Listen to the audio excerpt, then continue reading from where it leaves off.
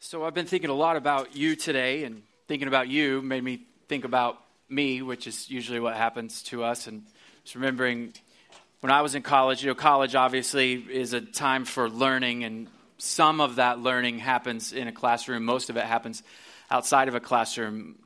One of the summers of my university moment, I was doing an internship at a church. Summer was starting to wind down, and I was headed back to my university, and the pastor who I was working for, who was leading the program, he said, "Hey, before you head out of town, I want you to stop by my office," which I was pretty excited about because I figured, here's how this conversation is going to go. He's going to tell me what a great job I did this summer, and he's going to talk about all the potential he sees in me and how proud he is of me, and he's going to give me a few little leadership tidbits, which I'll be able to break out later on my own and take full credit for. And maybe if things go well, he'll invite me to come and be an intern again next summer. So I bebop into his office and sit down, and he pulls out a list. Now, just a helpful piece of information for you. If somebody says, "I want to meet with you," but they don't tell you what you're going to talk about, and then you get there and they pull out a list, it's always bad news.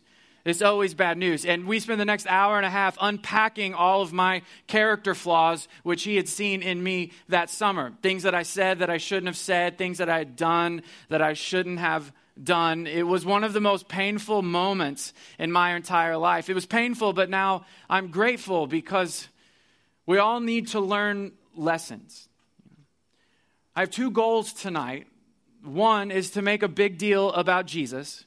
And number two is to set the stage for this series that you're going to spend the semester on the Sermon on the Mount. I don't get to be the one to serve the salad or the bread or the butter that comes with the bread. I don't get to be the one to serve the filet mignon or the tasty dessert. But I get to be the one to set and arrange the table for you so that the salad feels a little fresher and the filet is a little bit juicier and the dessert is a little bit sweeter. And what you will find this semester, if you stick with Vertical, as you walk through the Sermon on the Mount, what you will find is there was some learning that needed to happen in the minds, hearts, and souls of the disciples. Because when Jesus teaches lessons, it's not just the kind of lessons we're learning in classrooms. It's the education of the soul, it's the education of the heart, and it's the education of the mind.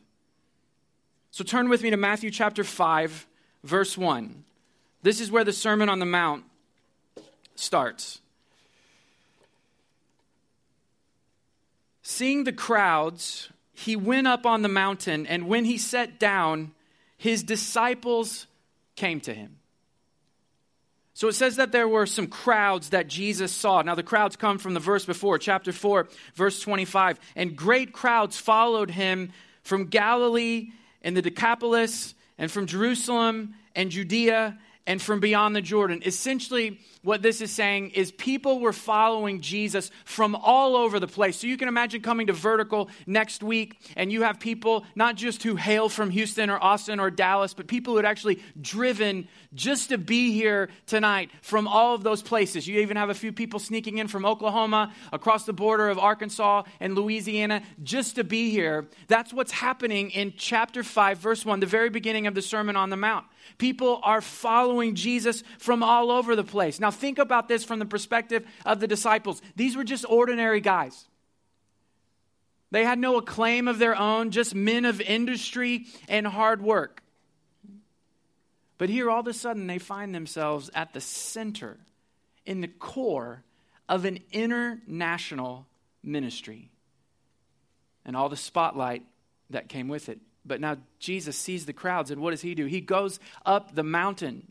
Think about what a blow it would be to the ego of those disciples, because there is nothing more intoxicating than to be at the center of acclaim. But there is a life principle, which I think comes from God. He wove it into the fabric of the way he made the universe, that before you step into a new thing, you often have to step out of the old thing. In order to step into the new thing, you have to step out of the old thing. I mean, you experienced this. You experienced this with dating. I met my wife the summer between my freshman year and sophomore year of college. So all of you freshmen, this could be a big summer for you, potentially. And we met, we spent a summer interning together, fell madly in love, but then we had to go back to our respective universities. She's from here in Texas, so she went back to her university here, and I'm from Missouri, so I went back to my university there. So we were doing the long-distance dating thing. Any long-distance dating happening right now? So some of you, it's a very difficult thing, but you figure out how to make it work. One of the things you have to do is you have to talk on the phone nonstop. Now, this was back in the olden days, so we didn't text. I know that's hard for you to imagine, but we didn't text. You actually had to talk on the phone, which, by the way, just a little side moment here. I want to speak to all the men, because men need all the advice that they can get.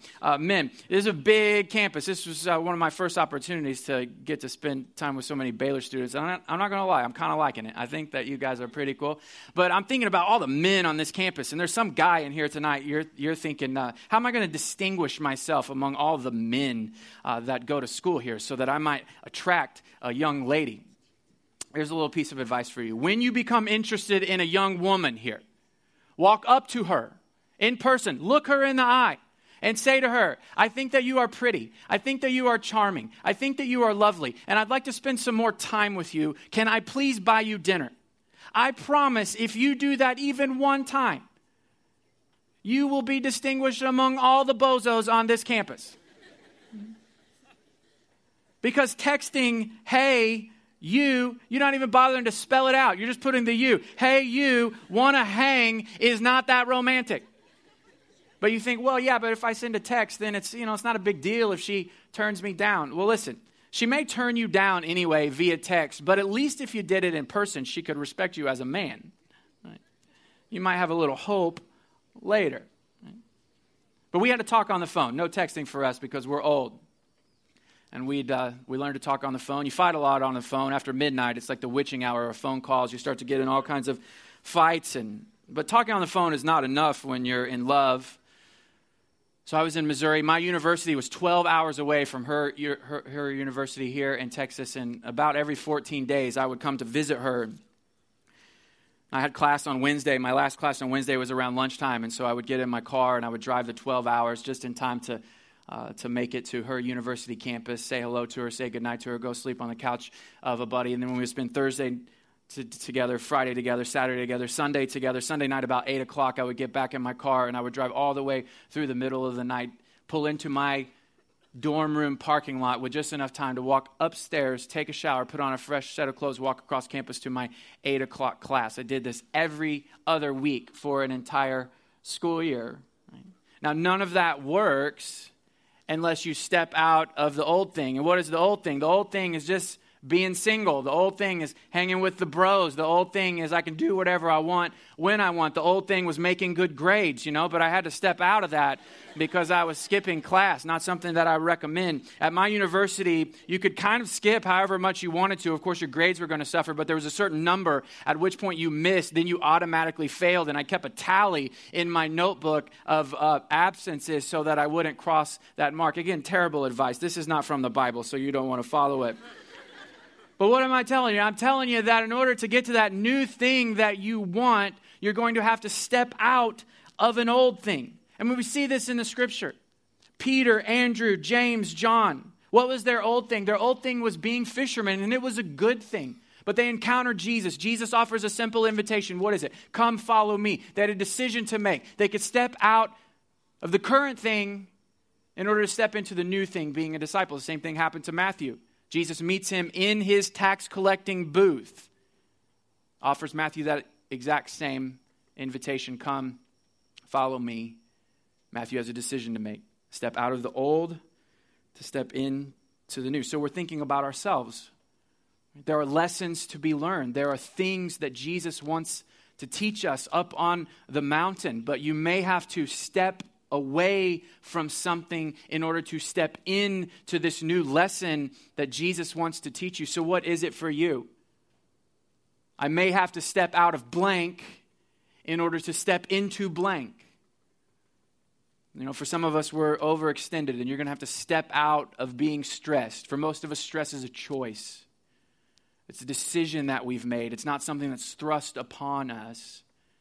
You may have to step out of being known as the person who's doing everything, the leader of everything, the first one in everything, the top of everything. You may have to step out of that mindset in order to step into this new lesson that Jesus wants you to learn.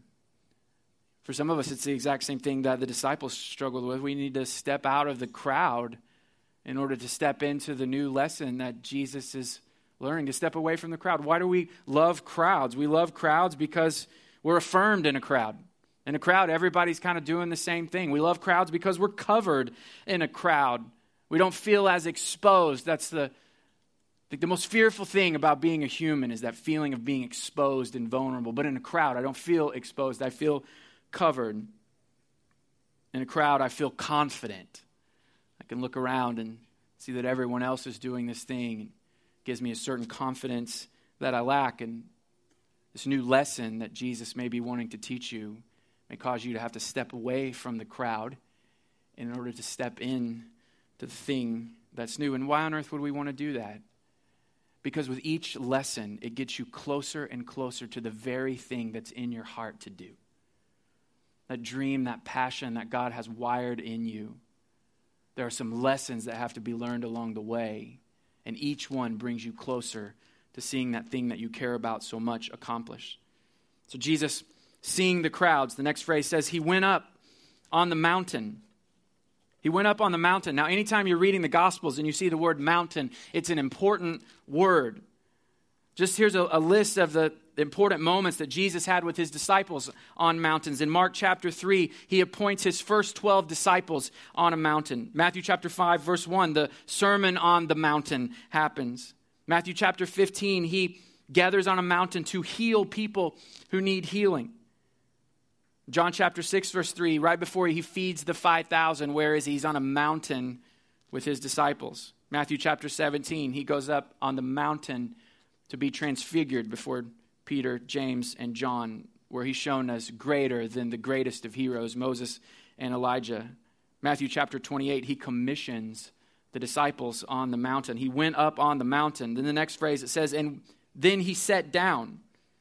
And when he sat down, that's what a teacher would do in these days. In our culture, a teacher stands up. That's why I'm not sitting down today, because teachers don't sit down today. But in this culture, in the times that Jesus was living in, teachers would sit down when they were getting ready to say something authoritative. And just a reminder, Jesus was not neutral about his own authority.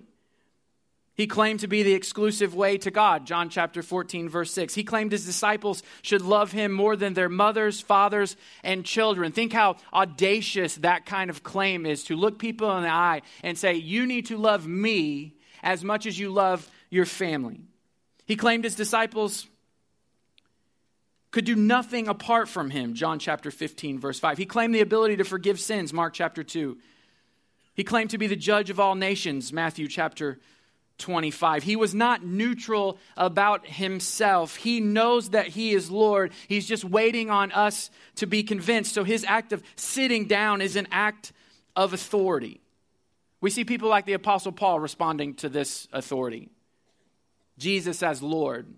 Philippians chapter 3, verse 7. This may be a familiar verse to you. Paul says, but whatever gain I had, I counted as loss for the sake of Christ. Now, Paul, if we turn to Philippians chapter 3, you could turn there if you wanted to. He's referencing a specific kind of gain. You remember this list from Sunday school. He says he was circumcised on the 8th day, meaning he had legit Jewish parents. They were doing what they were supposed to do. He was of the people of Israel, meaning he was born of God's covenant people. He was of the tribe of Benjamin. That was his small group among God's special group. He was a Hebrew of Hebrews. He was Jewish, God's people through and through. He said he was a Pharisee, which in his culture in his moment would have meant he was well respected. He was influential. He was well educated in his town. He was a persecutor of the church, meaning there was no one more passionate than him. He was relentless in his devotion. We know now that it was misguided, but his zeal was full. And he says in verse 6 of chapter 3 that he was blameless in keeping the law. What kind of man is this who could say that? I am not blameless in keeping any kind of law. And I'm guessing you aren't either. But the Apostle Paul, he's listing this resume. Now, that resume doesn't really resonate with us. The whole Jewish thing, it's nice. We get it. We learned about it in our New Testament class. But it doesn't really resonate with our hearts. But imagine your own list tonight. Because this list of Paul's, it's what made him feel legitimate. So when you walk into a room When you step into a conversation, what is it that gives your soul confidence to be there? Because we're all nervous to be in that moment. We're all nervous to join a conversation. When you walk into a classroom, are you the kind of person who sits in the back? Are you the kind of person who sits in the middle? Are you the kind of person who sits in the front? And what is it that gives you and makes you feel like you have a legitimate reason for being there? Now imagine that list. I'm guessing for most of us it's something around our ability, our talent, maybe our money, maybe our possessions, who we are, what we dress like, what we wear, who our parents is, our family, our extended family, our name. Some of it could be even spiritual. You feel legitimate because of the spiritual things that you do. For some of us, it's our specific personality traits. Somewhere along the way, we realize that if we lead out with one aspect of our personality, we're funny. If we lead out with that, it gives us a lot of confidence. It makes us feel like we have a legitimate reason for being somewhere. The Apostle Paul, he does something crazy. He says that he counts that list of things that make him feel legitimate as loss. Now, at my university, I had to double major. Any double majors here tonight? We're brilliant, obviously. I had a double major. I was forced to do it. So I have a Bible degree, and I also have an economics degree. If you're wondering, why did you choose economics? Well, I wasn't paying attention, and so I ended up in an economics major. But in my economics major, I had to take an accounting class. And in an accounting class, you know, a bunch of you have taken accounting. You learn about the business statements, the financial statements of a business. And one of those is a P&L statement, a profit and loss statement. And some of you accountants can do this better than I can. It's been a long time. But essentially, it's also known as an income statement. And on an income statement, you have two things. I know some of you are bored, but trust me, we're going someplace with this. You have one section of all of your income, all the money that a business makes, all the gain that comes into a business. That's one section. And then on another section is all the loss. It's all the expenses. It's all the cost of doing business. It's the loss. And then at the bottom, those two things are combined, and you either have a profit, meaning you made money, or you have a loss, and you lost money. So here's the radical thing that the Apostle Paul is saying. He's saying that list that gives me confidence in my soul and heart, that list that makes me feel legitimate, that resume of legitimacy, I used to list it as along with all of the other people that I know. I used to list it in the profit column. I used to list it in the gain column. It was a win for me. But now something has happened in me, and now I see that and list it as a loss for me. It's not a gain, it's a negative. Now, Paul's list, can you remember it? I mean, some of it's sinful. He shouldn't have persecuted the church. That was wrong. But some of it was natural. He didn't have any say in it. He was born into the people of God. That's a natural thing. Of the tribe of Benjamin. Some of it was even good. He was blameless in keeping the law, but he says, no, I count it all as loss. Why? Because it doesn't help him towards Jesus. It doesn't help him towards the one who goes up on the mountain and sits down with authority. So he says, whatever doesn't help me towards Jesus, I count as a loss. And he takes it even one step further than that. In verse 8 of chapter 3 of Philippians, he says, for his sake, Jesus' sake, I have suffered the loss of all things and count them as rubbish. He says, I count that list of legitimacy as garbage. Now listen, I know garbage because I was once a garbage man. My first semester of college, I needed a job, and so I went onto my university campus, and there was an office there that you could go and find a job on campus, and I walked in. This is before online days, so I'm old. That's another theme of tonight. It's like Jesus, Sermon on the Mount. I used to do things in the dark ages, and so you actually went and you talked to a person. It wasn't all online, and I went in, I said, I need a part-time job. She said, tell me your schedule. I said, I have class all day Monday, all day Wednesday, all day Friday, but Tuesday, Thursday, I am wide open. So she flips around in her chair, pulls out a drawer in her filing cabinet, pulls out a little index card, slides it across, and she says, be there tomorrow, 6 a.m. It's on the landscaping crew, which I was pretty pumped about. And I show up the next morning. You know, it's early. It's so early. I mean, Jesus created time, but even he doesn't like it when it's that early. And so I show up, it's early, but I'm excited because I might get on a lawnmower today. I might get to ride one of those big tractors. They might give me a section and say, hey, just do whatever you dream. You can plant whatever plants, and we'll pay for it. I was excited. But you know what happens. I show up, they hand me a bucket, and they hand me one of those claw things. You know, the pole that's got the clamp on the end and the trigger at the top, and then they assign me a zone. And my job is to walk around my zone and pick up trash all day long. Sometimes it was big trash, big pieces of cardboard that had blown through. zone. You got to dispose of that. Other times it would be dead animals, which I was thinking, like, this is not my job. That's seems like another department in the university. So I would pass it and leave it. But then I think, well, what if my boss drives through and it looks like, there's no litter around the dead animal, but I didn't even move it. And so I'd have to dispose of it. And always there were cigarette butts. You didn't know that people still smoked, but they do. At this university, you registered for class and then they handed you a pack of cigarettes and everybody would smoke and you'd have to pick up all of those things. But you don't have to be a garbage man, obviously, to understand the difference between garbage and not garbage, right?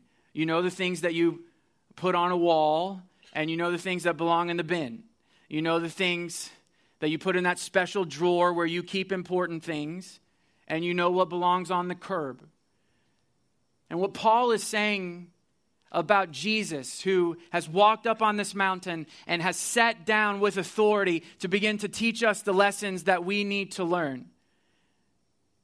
He says, all of the stuff that I used to hang on the wall, I now put in the bin. And all the stuff, all the things that I used to treasure and would put away in the drawer so I could keep forever, I now make sure are on the curb. I count them as rubbish. And why does he consider these things lost? He says it in verse 8. Indeed, I count everything as lost because of the surpassing worth of knowing Christ Jesus my Lord. Paul does this radical thing of saying, I know everyone else is trying to legitimize themselves and give them reasons for confidence. And I have my own list that I could brag about. But I count it as lost. Why? Because I want to know that man who walked up on the mountain and sat down with authority to teach us the lessons. So I count everything as a loss for just the one chance of knowing him. That word knowing, it means to investigate, means to seek out, means to inquire about. So in knowing Jesus, there is an intention, there's a mission. In knowing Jesus, there's curiosity. There's a wonder about it. I have questions. I want my questions answered. And there's an investigation. I'm going to work hard. I'm going to put in time. I may even sacrifice so that I can know Jesus. And why does he consider these things lost? For the surpassing worth of knowing Jesus Christ, my Lord. Some of you Bible scholars know that that's a Greek word, surpassing worth. Hupereko. It means to hold above. To hold above. You ever been carrying something valuable in a crowd? Something glass, something that you treasure that's important to you, and people are bumping into you. What's your natural instinct going to be? To lift it up above your head, above the crowd. When you're leaving the game on Saturday, I assume there's going to be an amazing crowd for OSU. It's going to be awesome. They just lost, so you're going to grind them into the ground, and there's going to be this great victory moment, and everybody's going to stream out of the stadium together, and you're going to be shoulder to shoulder and shoulder to shoulder. When that happens, I want you to remember tonight, and I want you to watch the dads with their little kids. Here's what's going to happen. When everybody's jumping around and bumping into one another, coming out of the stadium, that dad is going to reach down, he's going to pick up that kid, and what's he going to do? He's going to set him on his shoulders.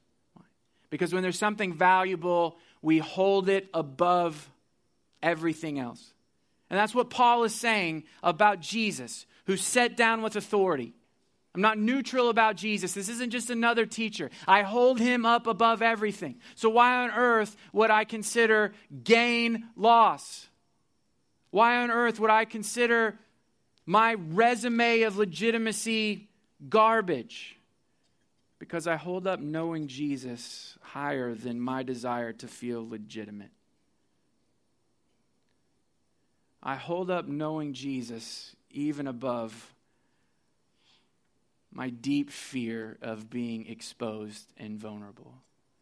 Paul even says, I want to share in the sufferings of Christ. Why on earth would someone sign up ahead of time to suffer for Jesus? Because he says, I hold up knowing Jesus even above my own desire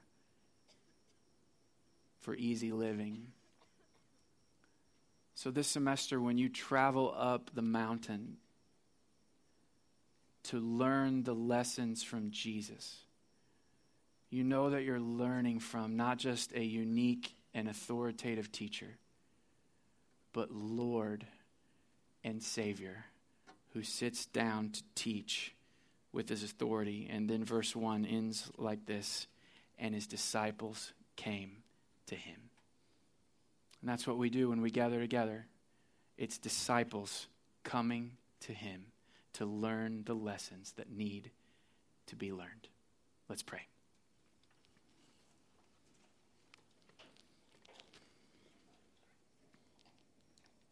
God, we thank you for your word. Jesus, we thank you that you are a teacher and that you teach with authority and that you teach as Lord. So this semester in this series on the Sermon on the Mount, we've set the table tonight, and what we're saying together is we want to journey up the mountain to learn from you. And we recognize there is need in our lives, and we want an education of soul, heart, and mind so that we can be and do the things that you've carved out for us to be and do. We ask these things and we believe these things in the powerful name of Jesus. Why don't you stand up and let's finish tonight by worshiping a little bit more together.